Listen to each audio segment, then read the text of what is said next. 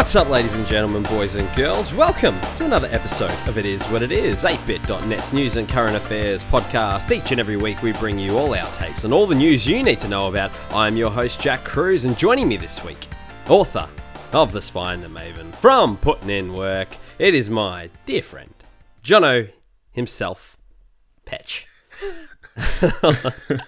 Hey. How you going, Jono? I'm good. I think this is my good. 12th episode. I think. It's good. It's So, good. a baker's dozen. The Baker's dozen. Not quite, but sure. Well. It's a throwback. Yeah. A throwback inside baseball. Hello, my friend. How are you? Yeah, it's good. Good to be here. Good to Yeah. get. Good to get you to teach me what's happening in the news. So, Yeah, it's a bit like that, isn't it? I'm like, what's this story? Oh yeah, I can learn about that in a couple of days. yeah. I've got some opinions. That's good. Good. I'm glad to hear it. That's it. what this show's about, eh? Absolutely. Yeah. That's the point. It's people who don't necessarily know. Well, it's about bringing the news in a digestible way to the people. Yeah. And what better way to do it than to have to digest it yourself. Exactly. Correct in one day. Exactly, That's why I like you, Jono. We finish each other's sentences. It's very cute. Yeah. It's very cute. Hey, we should say as well, if I can take Yes. over hosting for a second, that you've just been on my podcast last week. Oh yeah, Putting in absolutely. work. So It was. if you're a regular listener of this show, you want to learn a bit more about behind Jack Cruz, what's going on behind his story there, his backstory, his origin story. You can listen to Putting In Work and find out about how It Is What It Is came to be and other stories. Absolutely. So go listen to that. Please do. I enjoyed it. I've had a lot of, funnily enough, I've had a lot of people sort of reach out, and people that don't listen to any of my podcasts, but like friends and family and stuff, being like,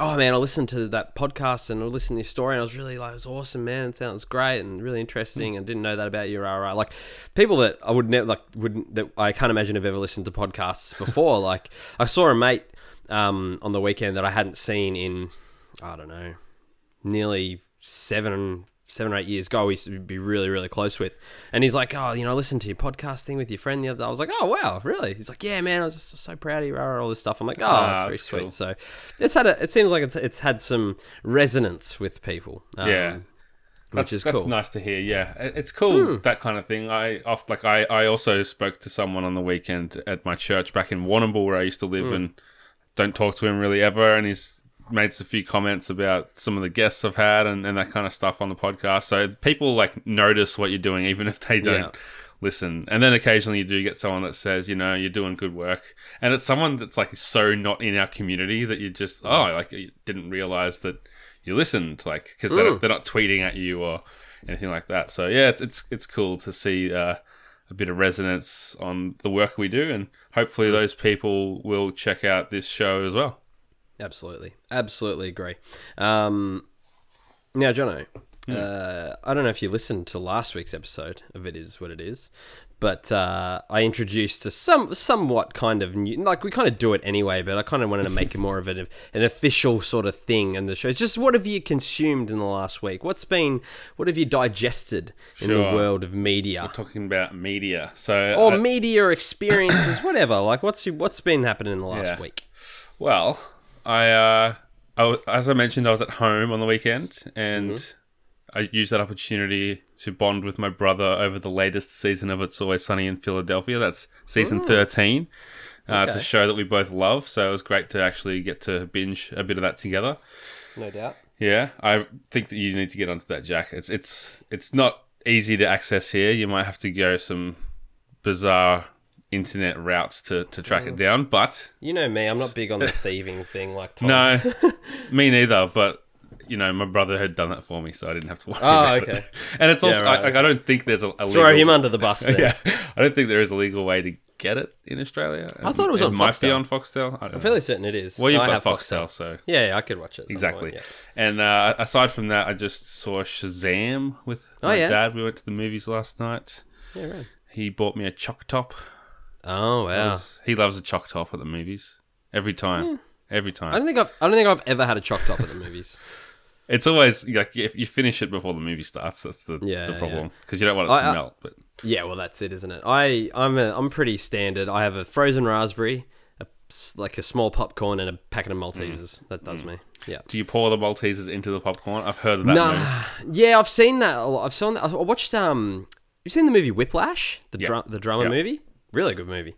I watched that a couple of weeks ago, and Miles Teller's dad pours the chocolate balls into the popcorn, and to me that just, especially when you're in a movie theater, that just seems kind of messy.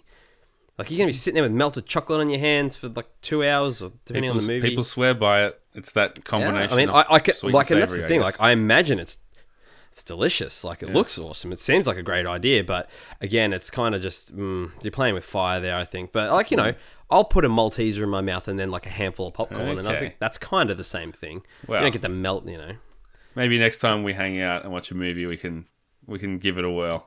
We can whip up some popcorn and do it. At least that we can have some wipes and stuff. We can control the experience. Yes. Yeah. It's exactly. It's a safe environment to experiment. I agree.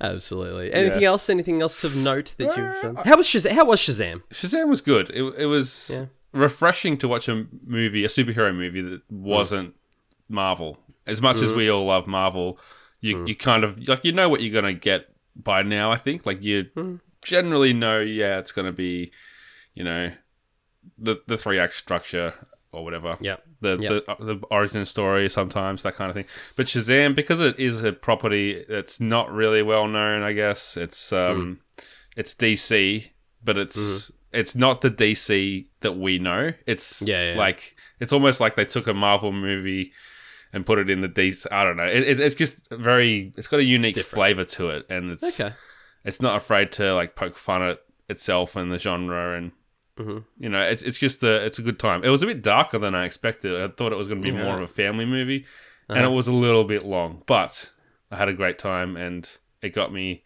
in the mood for the next superhero movie, which we'll be talking about later this week, I'm sure. We will. We certainly will. Well, yeah, that's it. Endgame tomorrow, or today, or yesterday, depending on when you're listening to this, I guess. But as of recording this now on Tuesday night, Endgame for me tomorrow, you on Thursday, and then you'll get that's another thing, ladies and gentlemen, something to look forward to. You're going to get a special edition review episode of It Is What It Is this week coming.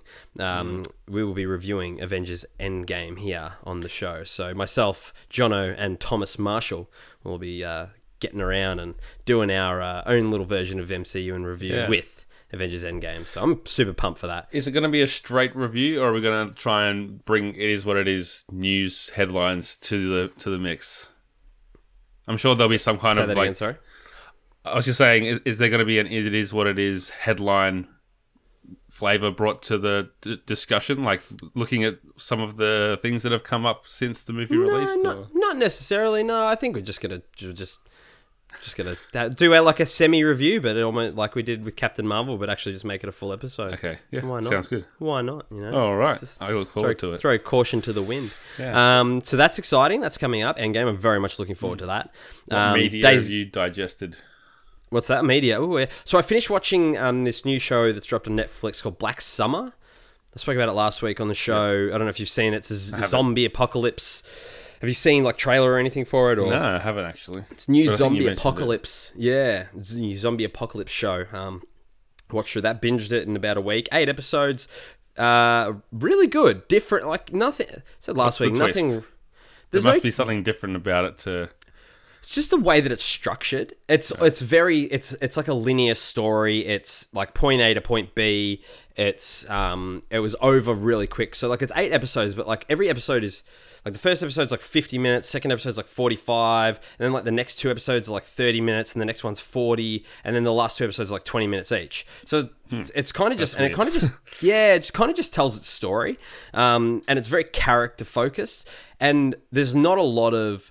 So while it's a zombie apocalypse, it's not a majority of the show. There's no zombies. It's just kind of the characters moving from like point A to point B, and their story shifting along, and your general sort of things that happen in apocalypse. And so it was cool, people turning on each other and all that kind of stuff, and I really enjoyed it. I really enjoyed the characters. The last episode for me was probably the biggest letdown of the show.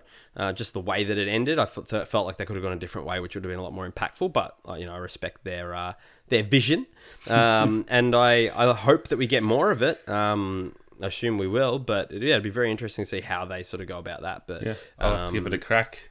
Yeah, you'd be able to knock it over in a night or two easily. Okay. I think I finished it. Well, I finished it. I started watching it. I watched 2 episodes, and then the next time I sat down to watch it, I watched the next 6. So in a session, so you could knock it off in an evening if you wanted to. If you sat down at like 6 p.m., you'd be finished by later on that night, I guess. It's kind of how time works, isn't it? Yeah. Other things. So I'd be I'm one of those terrible human beings, Jono, who decides they're going to sit down and watch a movie or a show or something on Netflix or Stan or whatever, and I spend 45 minutes blading through trying to find something to watch, being indecisive and not watching something, and by then it's too late to start a movie and you just go straight, just roll over and go to bed. Yeah, that's not nice. So I've been trying to be a bit more decisive lately. Last night was a complete failure. I bladed around for 40 minutes and then just got distracted and went to bed. But last week I was just flicking around. I was like, no, I just need to find something. And I watched The Rock. Do you remember The Rock? Sean Connery and Nick Cage. Yeah. Welcome to The Rock. Michael Bay joint. And I'm like, I remember really liking this as a kid. It used to get a lot of air. Like, it used to get played like 3 or 4 times a year back in the day, and on network TV, and it held up really well. Nicolas Cage, I'm like, man, he used to be like a really good actor. Like, I know he's kind of like a meme these days, but he used to be like quite good. His mannerisms. Sean Connery, what a fantastic actor. Ed Harris, really good movie. And I was Alcatraz. Based at Alcatraz, we've been there. Good movie. And then yesterday I watched Bad Boys, another Michael Bay joint, and it got me thinking. Another movie I really enjoyed, still holds up really well. I think a great movie. I think Michael Bay is unfairly harshly judged for his movies. He did have a style, especially in the late 90s. That the pan around, the slow motion, the like the real it's a very action movie trope heavy kind of stuff. But as far as action and comedy and I think that era where you could just go balls to the wall. It's kind of like the precursors to the Fast and the Furious movies, really. Yeah. But then Transformers happened, and that became what he was known for. It became a bit of a meme because they just made so many of them. I can't even really think of what's a movie he's directed that's not a Transformers movie Armageddon. In the last 10 years. Sorry. Oh, in the last 10 years? Yeah. Oh, God, I wouldn't even know in the last 10 years. I watched Armageddon 2 weeks ago, believe it or not. And that movie, that's what I mean. There's some things in there that are a little bit corny. Like, it starts off with a voiceover, for example, which is a really, that just wouldn't happen these days. But yeah, that movie's so good. And I forgot how good the cast was. Like, Billy Bob Thornton. Right? Ben Affleck. Buscemi. Bruce Willis, obviously. But then I didn't realize Owen Wilson was in that movie. Yeah. He wasn't Owen Wilson yet, but he's there. And the white guy from Remember the Titans, the white coach, can't remember his name, Michael Clark Duncan. Yep. Yeah. Yep. Great cast. I'm gonna read, Jono. I'm gonna read out some movies. And this is the thing. I think this is why I think he gets. I think people see the Transformers movies. And I thought the first Transformers movie was really good. It was. I don't really remember any of the other ones, but I feel like he cops a harsh rap for his movies. So I'm going to read out some of the movies that Michael Bay has directed. Bad Boys, obviously we spoke about. The Rock, great movie. Armageddon. Pearl Harbor, another really good movie. I enjoyed Pearl Harbor. That's underrated because it's very much maligned. Yep. Bad Boys 2, which I think is one of my favorite movies. I really love Bad Boys 2. The Island. Do you remember The Island? Ewan McGregor. I remember The Island, yeah. And Scarlett. I think it's Charlize Theron. No, it's definitely Scarlett Johansson. Okay, yeah, maybe you're right. That's a really good movie, a really interesting concept. I thought really good. Transformers, obviously, and then there's 4 Transformers movies, 5 Transformers movies. He did that 13 Hours with the guy from The Office. But like I said, I think he's harshly judged because of the Transformers movies. Those like from Transformers back, like they're all quality movies as far as I'm concerned. So I think people just need to just maybe like go easy a bit. I think it's like he symbolizes an issue in Hollywood, which is just driving the same, like beating the dead horse with special effects over story and that kind of thing that people have an issue with. I think he kind of represents that. So yeah, that's not fair. I don't reckon. I understand it, and I think that if you are going to bag him out, you need to just name drop that he did you need to respect the first half of his career, Yeah, I think so. It's like Adam Sandler. He's basically the Adam Sandler of directing action movies, Like that's not a bad that's not a bad way to describe it, Jono. That's not a bad way to describe it. Nevertheless, that's pretty much me. That's what I've been consuming, what I've consumed this week, I guess. I suppose we should get into the news. And Jono, much like last week, it's been another massive week in news, which is great. Because, like I said, oftentimes the news you can have slow weeks and it's hard to sort of fill episodes. But this one, jam-packed. Now, this week, news kind of sucks, though. There's not a lot of good stuff to go through. Yeah, most of it sucks. But anyway, we'll get into it anyway. The first story off the top, the Mueller report, finally, Jono, has been released to the public, a redacted version, that is. The report titled... Report on the investigation into Russian interference in the 2016 presidential election has been released to the public for consumption and, I guess, to the court of public opinion. John, I'm going to do my darndest to break this down for us. It is a doozy. This is a doozy. There's a lot of words, yes. Yeah, there's a lot of words. 448 pages broken out into 2 volumes. Volume 1 is basically based all around the collusion with Russia. And the second part is around the obstruction of justice. Total exoneration, obviously, the president has claimed. However, with the release report, that's clearly not the case. That is almost not the... Like, they've basically said that you're guilty, we just can't prove it. We just don't have enough... honestly, that's what I took away from it, was that you're guilty of both of these things, we believe. We just don't have enough evidence to prove it. The reason the report is... There's a lot of redacted things in the report is that there's still ongoing investigations, like side investigations going on. A lot of sort of information that hasn't been finalized yet, which will obviously continue. This is not over by any stretch of the imagination, I don't believe. So basically what I can gather as a layman that is, read parts of this report, has been following this story for nigh on 2 years. My opinion of it is that Donald Trump did try to obstruct justice as far as the investigation into the collusion with Russia. And the Trump campaign were most certainly aware of Russian interference, and they definitely welcomed it. It just goes again back to that point that there is not enough evidence to indict and charge the president. And it's such a technical... Like, there's so many things that go into this that is just even above my comprehension level of being able to... Like, some of the things with, like, we can't actually... So there's something that's said in the report around they can't indict the president because it will affect the governance of the country and all these different things. So there's different loopholes in that, but it's completely... I found this completely fascinating, and I've been flip-flopping on this because when they released the summary from Attorney General Barr a couple of weeks back, my opinion of it at the time was, well, I guess, they didn't find anything. There was some stuff around the obstruction. Like, as far as I'm concerned, the collusion stuff was insignificant to the whole report, and it was more around the obstruction, and they kind of had some evidence but didn't have enough, and that was kind of my understanding of it. Now that the reports have been released and we actually have the information, we have the investigation there in black and white on paper, I've sort of it's changed my opinion of it, because it's clearly there's just so much that goes into it. So Trump has been painting this as a victory. I definitely don't think it is. I think it's...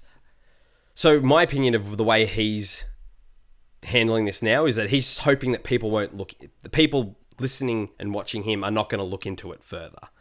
Because if you don't have to scratch very deep, Jono, to see that there was a lot of shifty stuff going on with this. Do you know what I mean? Yeah. What did you make of what you thought of it? My understanding of this is very new, but the takeaway for me was just his reaction to the investigation was probably the most telling, where he kind of freaked out once it was, put to him that this was going to take place, that he was going to be analysed and his behaviours would be judged, I guess. And that to me was, the most interesting thing. It's because it's like the personality of Trump and like showing you he was really concerned. Like he thought that was over for him, that he was done for. So that's almost an admission of guilt to me. But like you said, it's he looks like he got away with it. Yeah, and this is kind of the interest. One of the most fascinating things about this is that basically what happened when, like I said, there's two parts to this investigation. There was the obstruction part and the collusion part. I'll get to the collusion part in a bit. But basically, with the obstruction part, he did try to obstruct this investigation. He tried very, very hard to obstruct this investigation. And there were several times along the way where his advisors, his staff, the people that worked for him in the campaign, in the White House, where he gave them directives to curtail this investigation, straight up refused to do what he asked. His appointed Attorney General, Jeff Sessions, basically removed himself from the investigation, sort of said, I can't be impartial to this, I can't be involved in this. And Trump, tried to get rid of him. Trump, basically just chastised him for being weak, and he said, "quote You're supposed to protect me. Like that's what I hide. That's why I gave you this job. You're supposed to protect me, which is not what the Attorney General is there to do." The most fascinating one was he told his White House counsel Don McGahn to basically remove. He told the acting Attorney General at the time to remove Rob Mueller from the investigation as a special case. He basically told him to fire him, and McGahn refused. Straight up refused. He said, "I'm gonna retire." He basically said he'll resign instead. He went in the next day, tried to resign. Priebus and who else was it? Steve Bannon basically talked him out of resigning and said, just don't do it, don't resign yet. But he basically refused and ignored Trump's directive to remove Rob Mueller as a special counsel. And as a result of that, he didn't obstruct the investigation. So there's so many things along the way where Trump's advisors, because of how ridiculous some of his requests were, they just straight up ignored what he was telling them to do because of the legalities of it. And that's what in the end has saved him. And that was part of the end, like the summary where they said that basically said that they're not exonerating him, that this isn't that he may have tried to obstruct justice, but there's not enough evidence there and not enough beyond reasonable doubt, basically, to indict him on those charges, which I find is completely fascinating. The fact that he tried, his staff disobeyed him, and that's what saved him, because he wasn't able to obstruct the investigation, which is completely bizarre. There's a lot more with the obstruction stuff that will come out as well. They still haven't finished the investigation into his tax returns and this financial stuff and the stuff with Stormy Daniels and Cohen and his lawyer and all this other stuff that's going on in the background. But as far as the obstruction with the investigation, seems he was saved by people not doing what he asked them to do, which is that's hilarious. Yeah. I find to be hilarious in a way. And like you said, the Reaction. the reaction where when they announced Mueller, he basically came out and said that he's fucked. I'm trying to find the exact quote here. Here he goes. So once Robert Mueller was announced as the special counsel, he said, "Oh my God, this is terrible. This is the end of my presidency. I'm fucked." He was so presidential. He was so just, petrified that this guy was the guy who was going to be investigating him, that he, basically said he's fucked. So around the collusion, and this is the even more interesting thing, is that Russia, we all know, Russia did interfere with the election in some way, shape, or form. How much effect that had on the election, I don't think there's any real way to measure that. But they definitely tried to influence it. And the Trump campaign were most certainly aware of this happening. And they welcomed it. And there were times where they shied away from it, but there were certainly times where they were absolutely open to the help. But it's so hard. So collusion isn't a thing in a legal. So the way it's been explained to me is collusion isn't a thing in a legal sense. You can't charge someone with collusion. It doesn't exist. So what they had to search for was conspiracy to meddle with an election with a foreign power was basically what they were looking for. And while Russia meddled with the election and the Trump campaign were aware of it, it was almost impossible to prove, based on the evidence that they had, that they worked in cohesion with Russia for this. They knew they were doing it, and they didn't stop and say, they didn't go to the FBI or any of these places and say, oh, look, Russia's come to us with this and they want to do this, that, and the other. They kind of just let it happen. But they didn't, coerce with Russia. So this is the summary from the report around the collusion part, I guess. So in the report it says, in sum, the investigation established multiple links between Trump campaign officials and individuals tied to the Russian government. Those links included Russian offers of assistance to the campaign. In some instances, the campaign was receptive to the offer, while in other instances, the campaign officials shied away. Ultimately, the investigation did not establish that the campaign coordinated or conspired with the Russian government in its election interference activities. So, yeah, crazy. Absolutely crazy. This is not over by a long shot. Unfortunately. Say, yeah. There must be some step 2 where this has an impact on yes, whether it's the next election or what. It's not, the story's not over. I don't think it's going to affect the next election. I think that's too close. Like, we're too close to that. What it's going to affect is the I guess what happens after that. So Mueller will most certainly be called to testify to Congress, as will William Barr. Again, there's so much in the report that was redacted that for ongoing investigation, the things that haven't quite been wrapped up yet that could change the way that this goes. So again, this will continue to play out. I find it really fascinating. It's a very complicated issue, and I hope that I've explained it in a way that's somewhat easy to understand, because I still don't completely understand the whole thing. Again, there's 448 pages of this report that was released. So it can be hard to comprehend, especially as an Australian, I think, who's not hearing the discussions about it maybe every day like you would be if you were over there and with a particular interest in it. But to give it a little bit of Australian flavour, I don't know if you saw this story, but apparently our old friend and former Prime Minister Kevin Rudd was speaking. He lives in New York now. He was talking at a conference or some kind of event that he was part of, and he said if he, as the Prime Minister, did 10% of what Trump was alleged to have done in the report, he'd be out of office.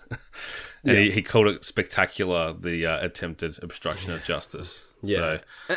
And this is the other thing that's kind of that, and I don't claim to be a legally minded person or have a deep knowledge of the legal system, especially in the United States. But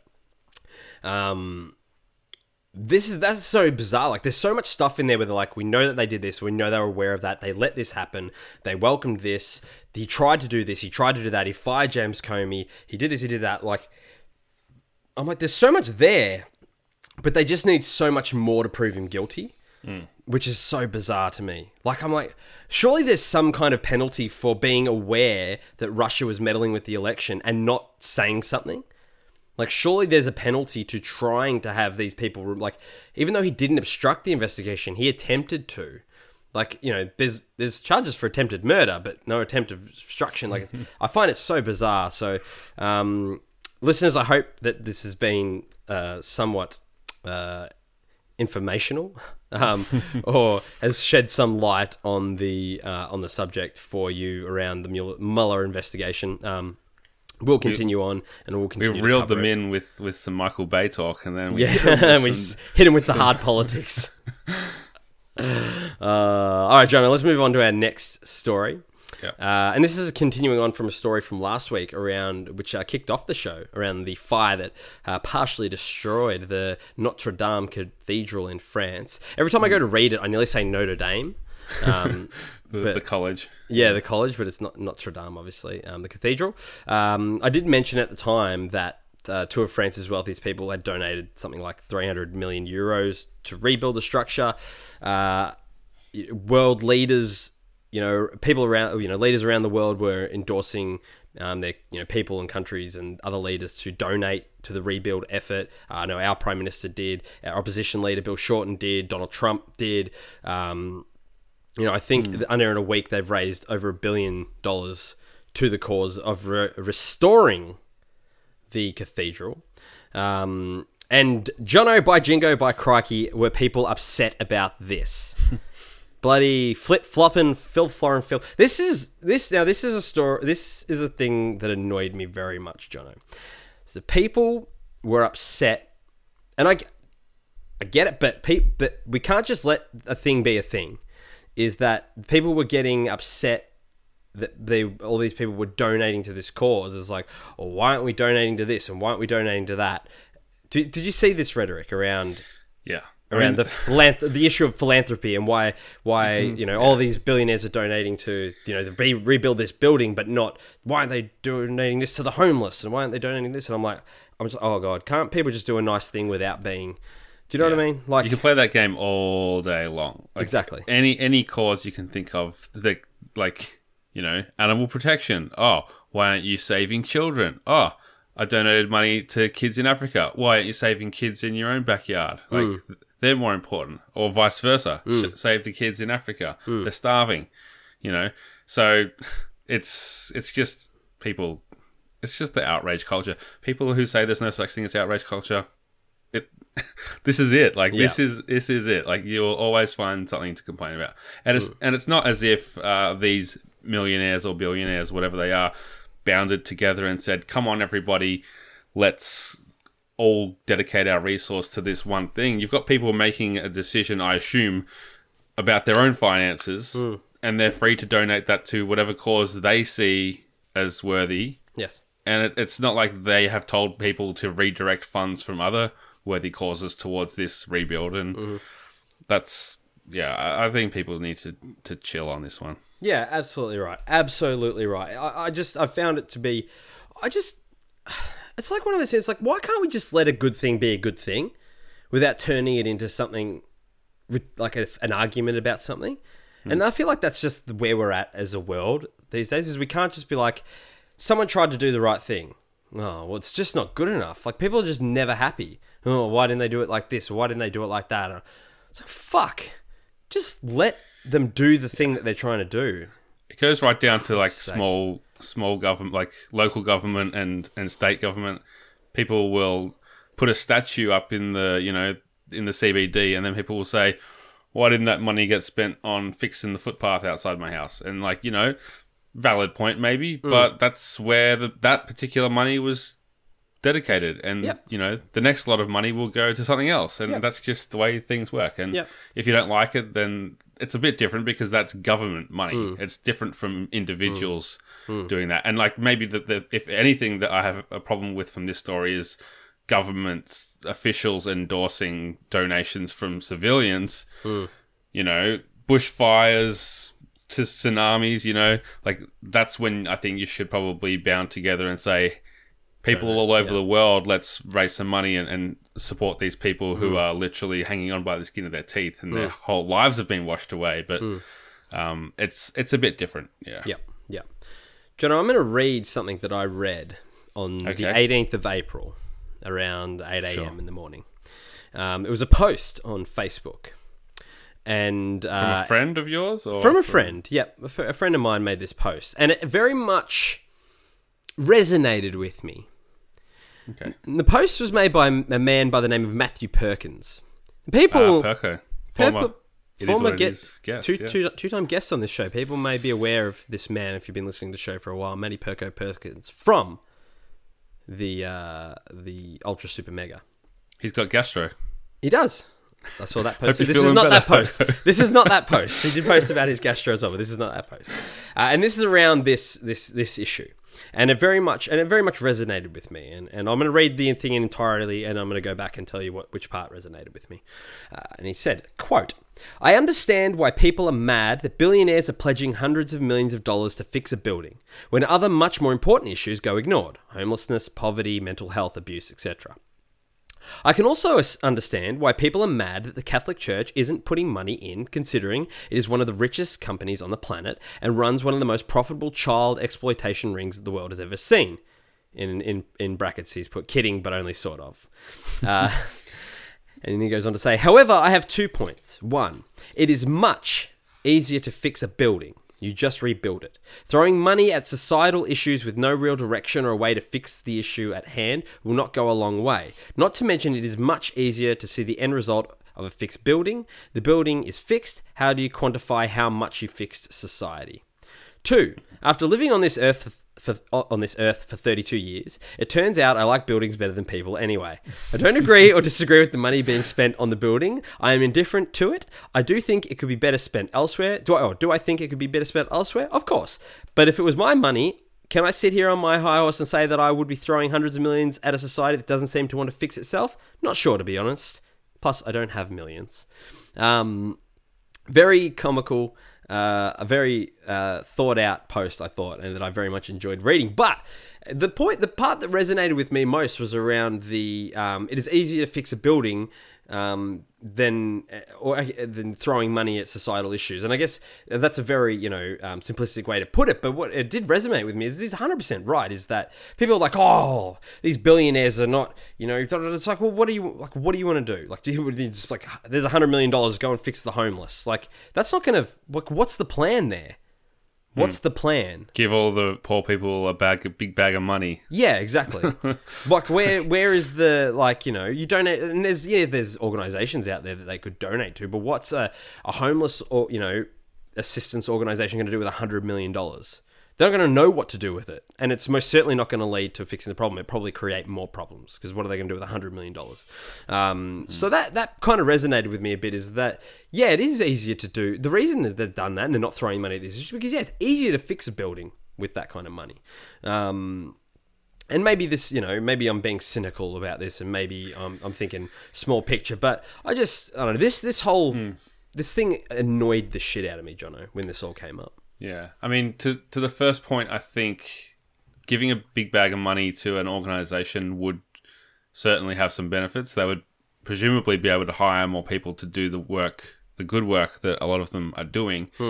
And that is really where change happens, is when people are put in a place to initiate that change and to train up other people it's just a flow-on effect. And when these organizations are able to make a change that leads to a grassroots flow-on effect, that's, again, where we start to see things develop over time. And that's, I think, what you would be doing. Like, mental health is, especially where I live, is underrepresented as far as the professionals that are able to work in that space. There's a shortage of them. And I think that, being able to hire more people to, for example, have mental health specialists working with every paramedic and with every emergency department, that would certainly reduce the pressure on clinical people to have to deal with mental health as well as physical trauma like they do. That's kind of two very different areas, but that's going into a different topic altogether. And perhaps I'm bringing in some of my my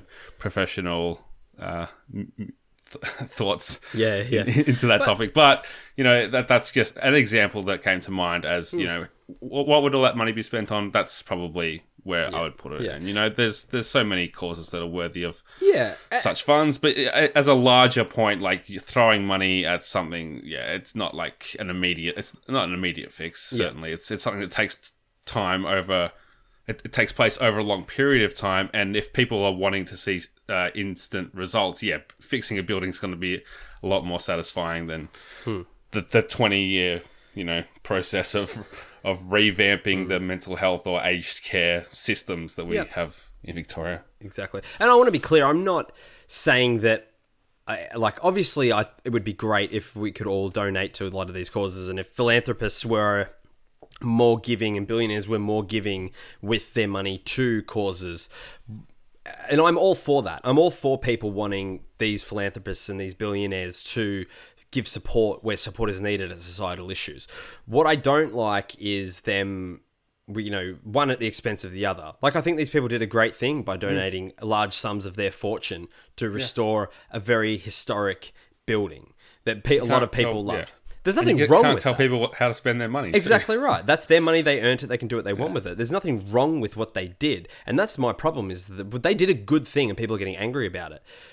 I understand that people want these guys to donate their money to other causes, and that's absolutely fine. I'm down with that, but not at the expense of it. If they just choose to do something good with their money, let them do that good thing as well. Then afterwards, talk to them about maybe, have a constructive conversation with them about, hey, that's great, but how about we talk about this issue and this, that, do it in a constructive way rather than getting the pitchforks and torches out, I guess is what I'm saying. And I'm not trying to belittle any causes or anything like that. This just annoyed me. One at the expense of the other shouldn't be a thing. Very good. Jono, Sri Lanka. It's a country. Yeah, everyone knows this. I guess everyone's heard this story. What do we even say here? These bombings Easter Sunday in Sri Lanka. Sorry? I said it's messed up. Yeah. There are over 300 dead, 500 wounded. Bombs set off on Easter Sunday in 3 hotels, 4 churches, specifically targeting Christians on, one of the holiest days in the Christian calendar. The holiest day in the Christian calendar. It's just terrible. I don't even know how to even talk about this. This is just horrible. It's just a horrible thing to happen, and it happens. We saw a few weeks ago similar thing happened in Christchurch, where 50 people were killed by a gunman, and a religiously motivated terror attack. This was a terror attack. Obviously it killed people. It was a politically motivated or politically or religiously motivated attack on people in a place that they were praying, for all intents and purposes, a holy place. Holy places, and obviously hotels where you're meant to feel safe. We don't know no one's taking credit for this, have they? No one's taking credit, but however, they do believe it is a radical Islamist group by the name of Tawhid Jamaat, and I no doubt in my mind that I've absolutely butchered that, but that's the name. They apparently had help from international militants. They haven't yet claimed responsibility, but there was intelligence earlier in the piece, I believe, like a couple of weeks earlier, that this group was planning an attack in Sri Lanka, and there could have been a possible threat to churches, which the Sri Lanka's security agencies didn't act on aggressively enough, and as such, as gone towards this being able to be perpetrated against the people of Sri Lanka, and it's horrible. I mean, it does remind me of a conversation we had on the last episode. We were talking about the Borderlands 3 cover art, and about how as much as we are outraged at any offence directed towards Eastern or, you know, foreign religions, because we want to protect those minorities, it really does seem like Christians are fair game as far as satire goes. And I mentioned that, you know, the amount of persecution that happens overseas to Christians, and that those people may feel a bit more strongly about their, you know, religious iconography being parodied or whatever it is. And, you know, this is an example of that persecution again. And I think I found in reading about this that there was some research showing that Christians are now the most targeted body of believers in 144 countries, which, especially across from Africa through to Pakistan, where, you know, Christians just can't worship freely without intimidation. And that doesn't even include the laws about conversion and, you know, Christians being allowed to marry or getting discriminated against when they go for jobs.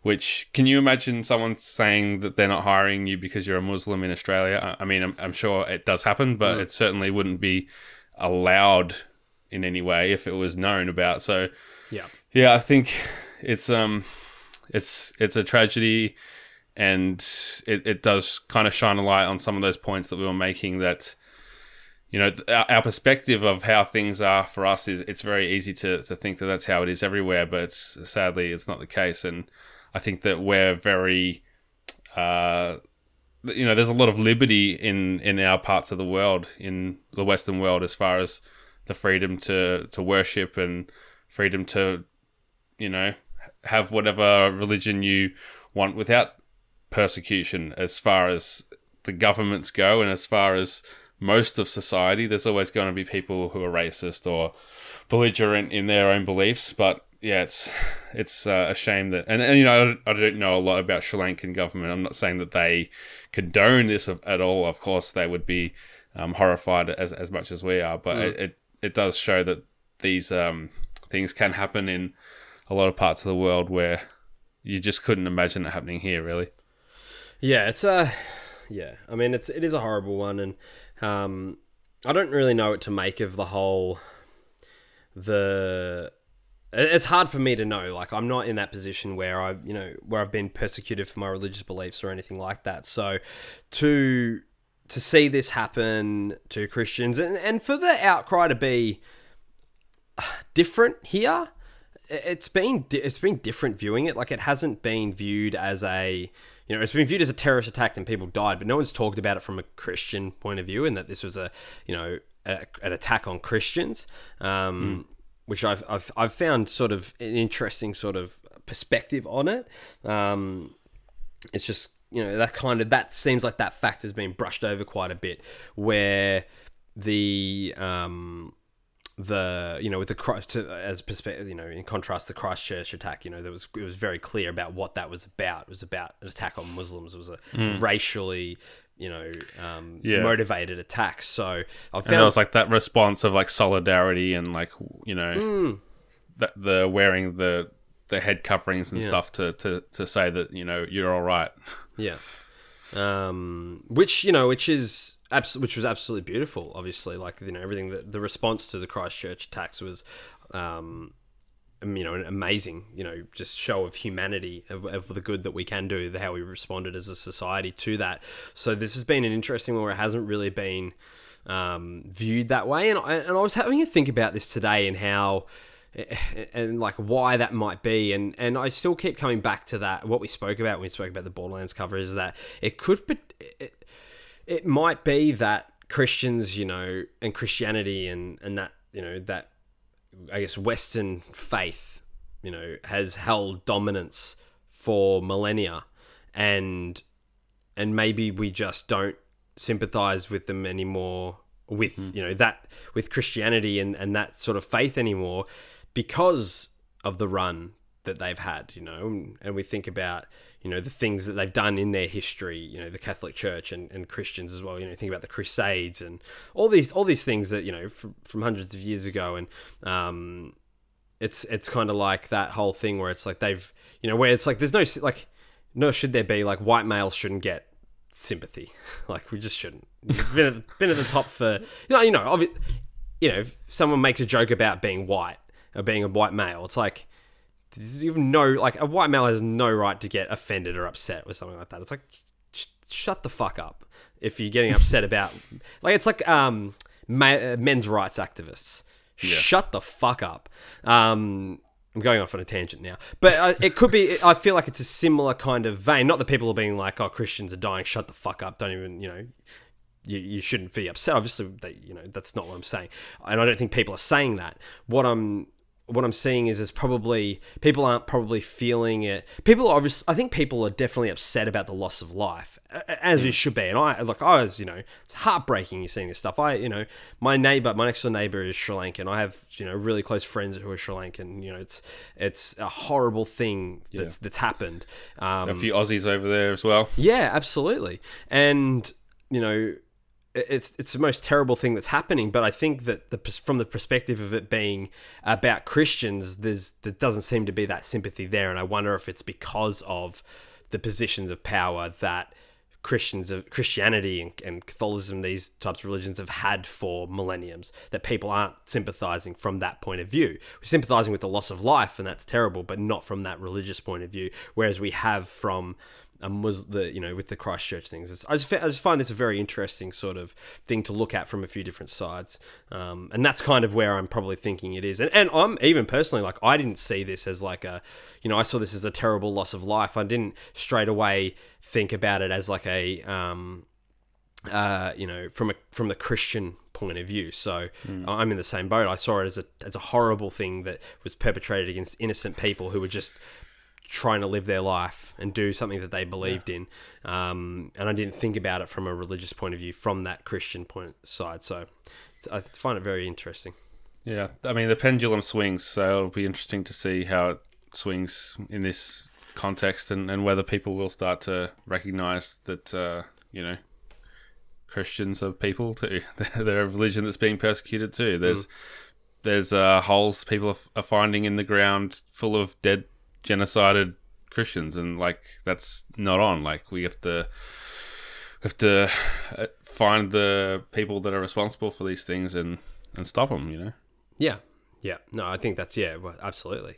That's absolutely right. Anyone who does anything like that to any religion should be stopped. So just another horrible thing that seems to happen. We get to talk about. It's stuff like this. No shit. Episodes I'm very candid right now. It's episodes like this week that make me not want to do this show anymore. Like dead set. Like, and we're going to talk about another fucking shit story next, and it's dead set. Like, the Mueller stuff, not so much, because I'm like, yeah, it's fascinating or whatever. Like, that's kind of cool. And the Notre Dame stuff, like, it's more just like people are whingers or whatever. But like this Sri Lanka story and the next story that we're going to talk about, they literally are like, I'm reading about this stuff, and I'm like, fuck, I don't want to talk about this. This is just horrible stuff to even think about. Anyway, more shit news. Here we go.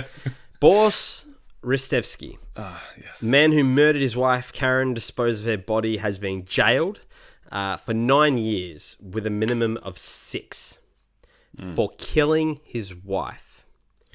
Killing, yes. Apparently wasn't murder. So that's the distinction there. Manslaughter. He's been found guilty of manslaughter. Pleaded guilty with manslaughter. Gave no details as to the act of killing his wife.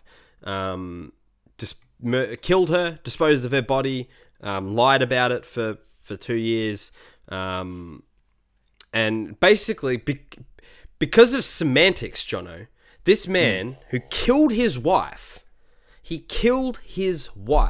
could be out of jail in 2023. Because of time already served. In 4 years, he could be out of jail with time served. 4 years. This man killed his wife. Beggars belief. What the actual fuck? I often make a joke, Jono, where people, like, someone will say, like, oh, how long have you guys been together? And someone will be like, oh, you know, oh, we've been together for 8 years. Like, oh, some people don't get that for murder. Like, I've made that joke before. I can't make that joke anymore because literally some people don't get that for murder. Well, you can make that joke. Well, yeah, I don't know. Might be a bad taste. If I should be joking about it anymore, I guess is what I'm saying. But yeah, this is just, our legal system is an absolute joke that this could happen. That this is a result for someone who killed his wife and disposed of her body, and he could be out of jail in 4 years. 9 years with a minimum of 6. And he won't go to maximum security. I wouldn't have thought. He's a businessman. He should go to a maximum security prison, but he'll probably go to the farm or somewhere. He's not doing hard time. Do you know what I mean? Yeah, I mean, looking at the case, it was a guilty plea. It was manslaughter, not murder. It was apparently an isolated instance of family violence, and he apparently is no risk of reoffending. So I don't know whether it's just a simple mathematical equation that landed with 9 years. Exactly. It's 1 year already. This is what I mean. It's semantics. It's legal mumbo jumbo and bullshit. And this is what I mean is that this is the technically right decision. Based on, okay, so that carry the one here, that carries this amount of sentence, and because he did this, it reduces it to this, and and this technicalities has meant this man could be free in 6 years for killing his wife. Yeah. The fuck is that? It How doesn't is that seem like justice, does it? No, absolutely not. Our legal system has failed this woman and her family. This is ridiculous. What precedence does this set? Yeah, it's a tricky one because even reading the comments from the Judge Beale, it sounded like he wasn't happy with it either. Like it sounded like this is what he was doing because it was the right way that he's been, ruled to make these judgments. Not that he had the discretion to tack on a few years because of circumstances. So, yeah, I wish I knew better how the legal system worked, but it seems like there's not that discretion, as opposed to, I guess, some other types of magistrates' courts or whatever it might be, where they can kind of impose a sentence that's deserving. But even in those cases, I still feel like the sentencing is too lenient. I don't think I've ever heard someone say that it's not. I just don't understand the way that these things work, and I really wish that they would be more open about it. I remember when I was a journalist, I used to cover court reporting, and I wondered these things, and I thought that it would be really interesting to sit down with a magistrate and kind of talk about the way that they approach cases, the reasons for their sentencing being lighter than what the community seemed to want, especially when they talk in their sentencing about reflecting community standards. So it wasn't like I wanted to talk to them to get them. I wanted to understand it, and I think that people in the community would want to understand it, but there doesn't seem to be that openness or that, that sense of wanting people to get the inside scoop on it. So, yeah, I think it needs to change. I don't know if this will be the straw that breaks the camel's back, because it just seems like every few months we get a story like this where people are outraged about a sentence. Oh, mate, it's horrible. And think about Jill Maher, murdered by a man who was released, a reoffender. Sarah Kafaki, murdered by a man who was released, who reoffended. Like this happens so often. These people are killed. Innocent women, are murdered in our state. Not just our country, our state. A place that I call the best place on earth, and this continues to happen. I'm not going to be able to say that for much longer, John, if this shit keeps happening. I really won't. I don't even... Yeah, it's just shit. It's just shit. Like... Fuck. Yeah, it makes you wonder what's going to happen when he gets out. It's... It's just one of those things. Our legal system needs an absolute overhaul. It will be something that in our next state election, I will be looking for who's going to be dealing with that, and that will be something I'll be very much which will be very much swaying my vote. Jono. Yeah. Let's wrap up this episode with some Rapid fire. Rapid fire news. Rapid fire. It was announced this week that the Netflix series based on the Witcher book and video game franchise will air in late 2019, as opposed to the earlier, I believe, 2020 release. Good news. Yay, finally something good to woo! It's. I wanted to see more photos. I don't like that first photo of Henry Cavill. The second one we got was really good.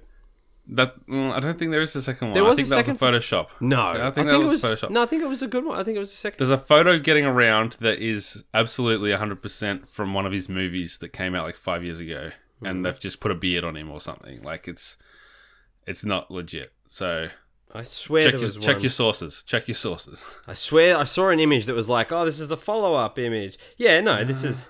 Yeah, it's him in a suit. Yeah.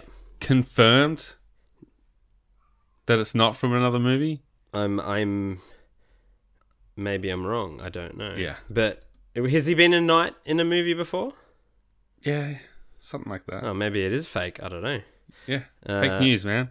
You're spreading it. Oh, no. I got conned. Maybe it was the Russians.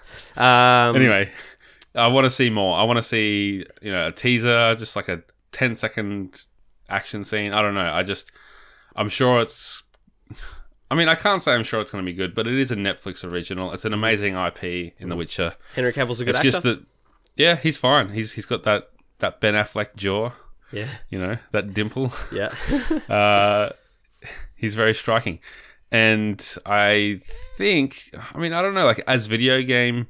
Like, fans of the video game, are we going to like it more or less than the average person? It's going to be probably less. Interesting to see how much it lines up or clashes with the Geralt that we know and love, or Geralt. Sorry, it's been a while. The Geralt. Platinumed it.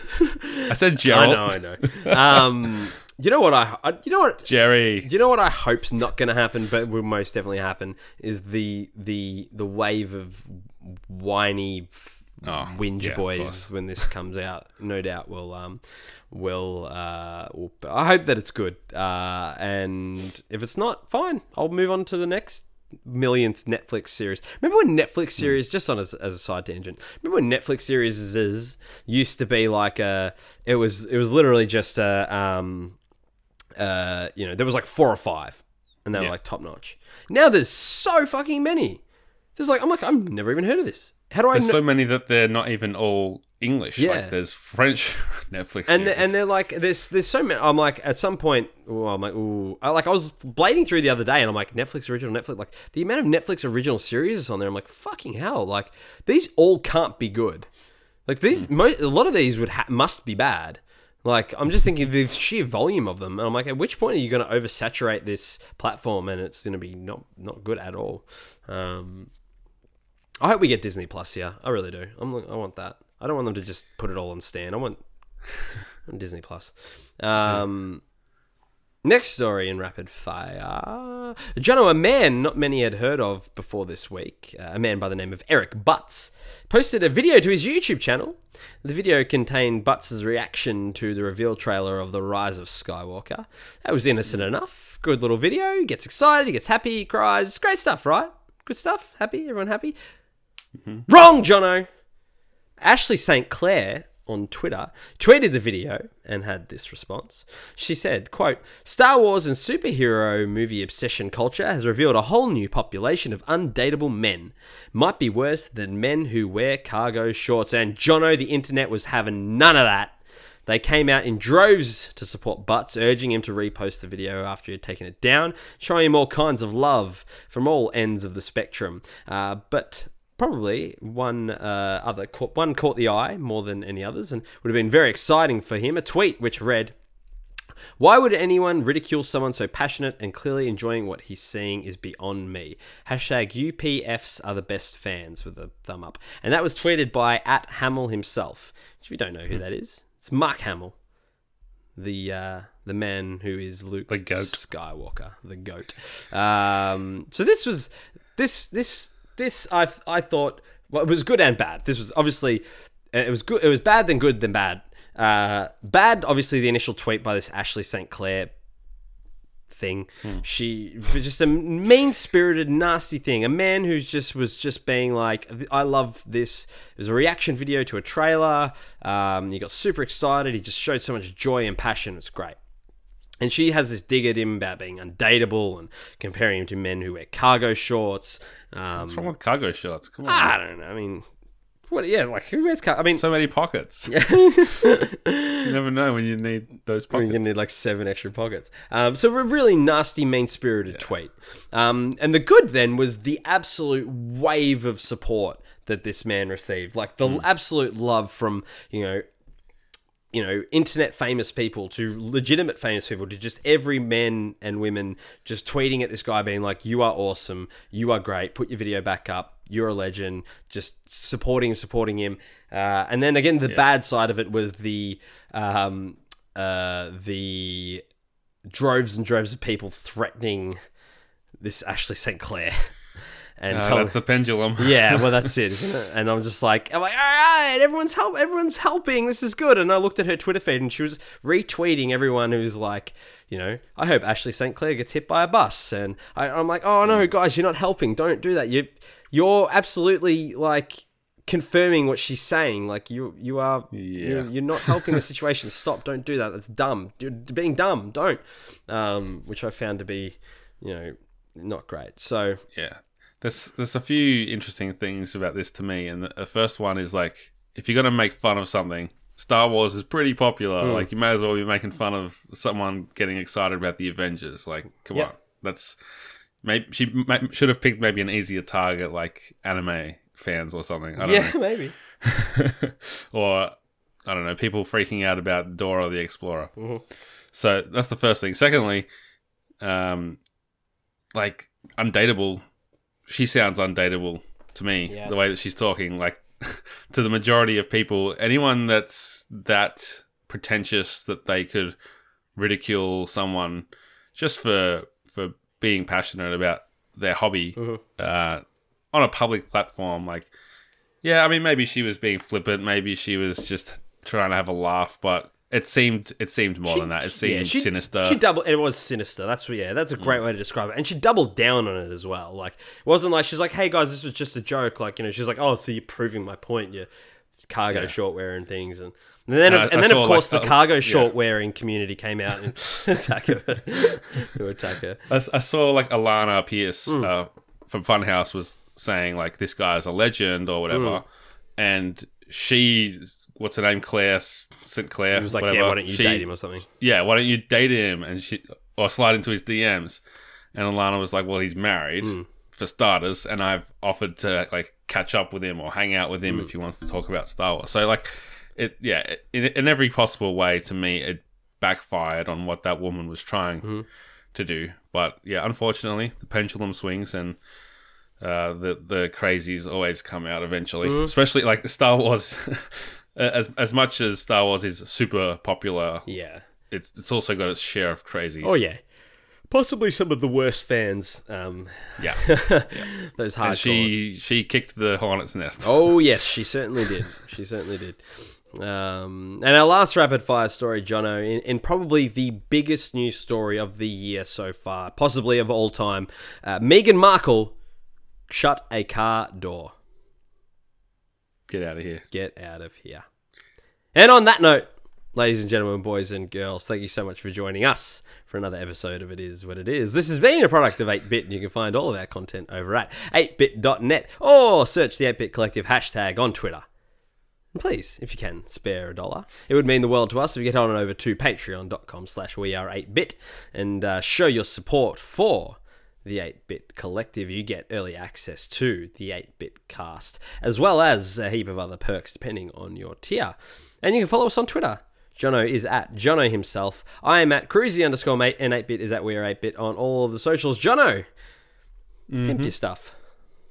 Yeah, well, like I said, Jack Cruz on Putting In Work, episode 115. Yeah. It's up now. Go listen to that. Yeah, done. There will be a new episode on Thursday this week. And of course, Spy and the Maven, available at all good book retailers if you want to read a story that came from the insane mind of yours truly. Looks so good. You finished the first draft of the second book? Yes. The sequel? I finished the first draft of the sequel. Woo. It took me way longer than the first one because podcasting takes up a lot of time and energy. But yeah, it felt good to kind of go back to the start, as it were, and start working through and reshaping that lump of clay that is the second book. Yeah. Very good. I look forward to finishing the first book, starting the second book. Yes. And can I just say about Meghan Markle, when you told me we were going to talk about that, I put her name into like Google News or whatever, and 1,000 different articles came up, and I had no idea which one it was. So I currently know way more than I need to about everything that she's been up to and her pregnancy. And I'm terribly going to deliver her baby. Terribly sorry about that, John. And none of them were anything to do with the door closing, which I did read about a few months ago. There was just a ridiculous article that popped up, something about it. I didn't even read, to be honest, I didn't read the article. Maybe it was from 6 months ago. No, it was definitely this week. I saw it and I was like, I'm not doing it. No, I'm not reading that. That's not news. Remember, if you've enjoyed this show, ladies and gentlemen, head on over to iTunes, give us a subscribe, leave us a review. It helps get the word out, helps us be discoverable. Do the same for Putting in Work and all the rest of the podcasts on the 8-Bit Collective. And if you've got any questions for myself, remember, you can always email me or us at itiswhatit@8bit.net, or hit us up on the aforementioned Twitters and socials, etc. And shout out, as always, to our wonderful sponsor, Audio Technica, for hooking the 8-Bit Collective up with all the best audio gear in the business. Make sure to head on over to www.audio-technica.com.au for everything you need in the way of audio gear. Jono. Yeah. It has been an absolute pleasure talking with you this evening. It has. Looking forward to talking to you in a couple of days about the Avengers. Yeah. It's going to be sick. Until next time, friends. It is what it is.